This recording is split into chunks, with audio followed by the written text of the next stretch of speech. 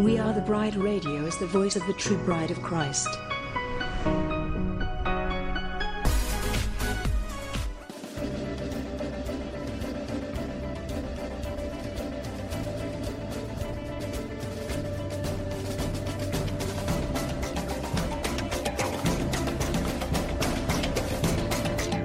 WATB Radio seeks to inform and engage the bride of Christ to stand up and take your place in the army and the kingdom. We recognize our battle is not with flesh and blood, but with the principalities and the powers of the air. We are a ministry of prayer, and we highlight what God is doing through other ministries and ministers across the globe. We provide a platform for ministers and a place for the bride to come together and rally around each other, hold up each other's arms, and pray for one another. WATB Radio celebrates the various missions that God has called each one of us to in this army. So we desire to promote and enhance the bride as a whole. Go bride!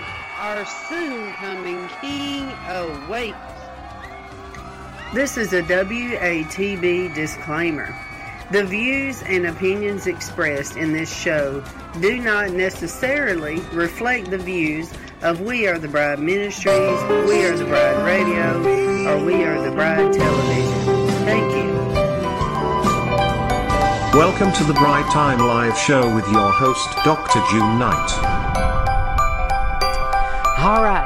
Good evening, bride. This is your host, Dr. June Knight with WATB TV. We're here tonight at the End Time Handmaidens and Servants World Conference here in Arkansas. And I met this beautiful lady, and I want you to get to know her. Please tell us your name. Loretta Neely. Now, what is the name of your ministry, Loretta? It's the End Time Handmaidens and Servants Ministry.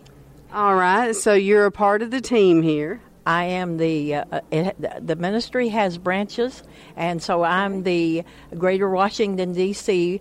President branch in Washington, D.C. Wow, so she is in my area. All right. How long have you been there? I have been, I've been there for a long, long time, but I've been an end-time handmaiden for almost 41 years. Now, I've served as president since 2004. Wow, that is so amazing. Okay, tell us, to the people that don't understand what is the End Time Handmaidens, can you explain to them in layman's terms what it is? Yes. Now, our leader, Sharon Buss, will do this better, but our leader years ago served from a young woman in China and India, and finally she came back to the United States. Yes, Gwen Shaw. And she came back to the United States. I believe she was ministering in Argentina, I believe. But anyway, the Holy Spirit was really just so, everything was just powerful. Yeah. And she said, well, Lord, you could do this with other people. And he said, I could, if they would just have a willing and obedient spirit. And then the Lord led her to call 10,000 women. Well, wow. In the meantime, there are more, but she would never count them. King David made a mistake counting, and she would not count us. And then after a while, the men wanted to be a part of the ministry. She prayed, and the Lord said, if they would not, overpower the women, that they could be in the ministry, and they are called servants. Yes. So we're end-time handmaids and servants. And this is basically just a prayer ministry, right? Prayer network. It's a prayer and missions. Missions. It's a prayer network. It's a missions. It's witnessing. It's preaching the gospel. But it's each area has its own ministry, because in the D.C. area, so much of what we do is we're on cutting edge ministries, and we're praying for our nation, and so we're part of that. And we meet with many different ministries, and we've been praying, and I'm walking the streets, and I'm praying at the government buildings, and redeeming the land, as Sister Gwen taught us. Yeah. So, and because of our prayers, America is still America. Yeah. And so that is a part of us, and I believe it will always be. Yes, now I would like for you to talk to America for a minute. If you could talk to her, what would you say? I know we had the speaker last night and the night before. She kind of gave a correction to the church, which was beautiful, about us getting out of our formality, getting out of our tradition, and just following the Holy Ghost down this new era that He's taken us to. What would you say to America? I would say that that's the right way to go. And Sister Gwen used to say that basically the end-time handmaidens would be obedient. If they heard from the Lord, they'd go and do it. Now, maybe some of the men pastors somewhere, maybe they wouldn't, they'd hesitate. But if the Lord said to the woman, do something, and maybe it didn't sound, real reasonable, they would go and follow the Lord and do it. Yeah. And so that's the answer. And we just follow the Lord and do what He wants us to do.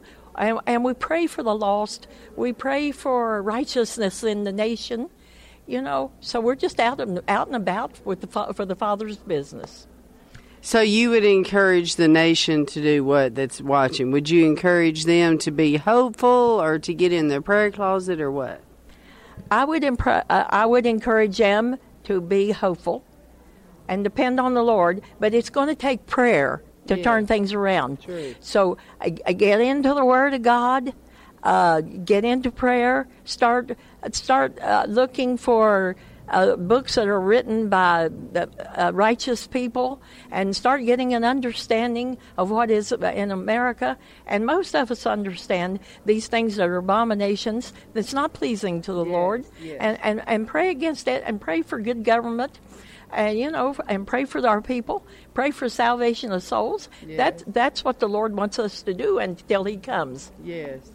Well, I really appreciate everything that you've done in the kingdom, and I imagine the people watching, think about all the years that you have served. I mean, I can just only imagine the stories that you have to tell. And so what you're saying is that you are feeling hopeful. Yes. In this hour, you're feeling I am, because I believe. Now we have to be honest with the public.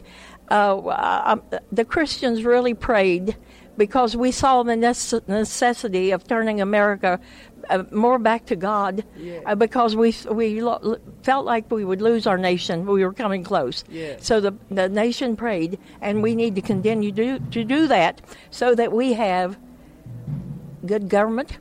And so we help the people get out of sinful ways and follow the Lord like they're supposed to. Yeah. Yeah. Well, I would love it if you would allow us to pray for you, please. Lord, we just thank you so much for Miss Loretta, and we thank you for all that she's done in the kingdom. Lord, really, only you know the hours of travail, the night prayers, Lord, the seeking your face about our country and about this ministry and all the people that are involved in this ministry, Lord, and all the stories that she has to tell, Lord. We as the bride, we celebrate what you have done in her life, Lord. And as we have heard all week long, she is not done yet. She is just beginning. And we thank you, Lord. We celebrate what you're going to do in the future in her life. And Lord, this ministry here, End Time Handmaidens, Lord, we speak a blessing over this ministry. Bless all of the leadership, Lord, that has taken the mantle of Gwen, and they have treated it with such honor. And Lord, we thank you for that and for all the time that they have sown into the kingdom of God and into our country. Lord, bless them in every way, Lord. In Jesus' name, amen. And I've got one last question. And I want to do a P.S. to what I had said. Okay, go ahead. Yeah. Be praying, but America, please get out and vote a righteous vote. Yeah. It's so very important. It is. Mm-hmm. It is very. Now, I want you to look in the camera, and I want you to talk to President Trump. Oh, I love that. Now, what would you say to our president? I would say that we want to thank him for standing strong and for doing a good job, and with all the opposition that he has on a minute-by-minute basis, he has done well. He looked to Israel, and he moved our embassy to Jerusalem, and Jerusalem is the capital. We've always known that, Yes. and he declared that it was so. And we do need to secure our borders. So we thank him for that and for all the good government that's needed. Thank you, President Trump. You're right on, and you understand. And we ask you not to get discouraged, to keep it on, and we're praying for you. Yes, and what an honor it is. I mean, after you have been doing this for 40 years of prayer, to actually see a president that invites prayer at every meeting. He invites people in the White House to pray. I mean, it's like, it's such an answer to prayer. I mean, how does that make you feel knowing that he's so open to prayer? It is a blessing. It comforts us. It really does. And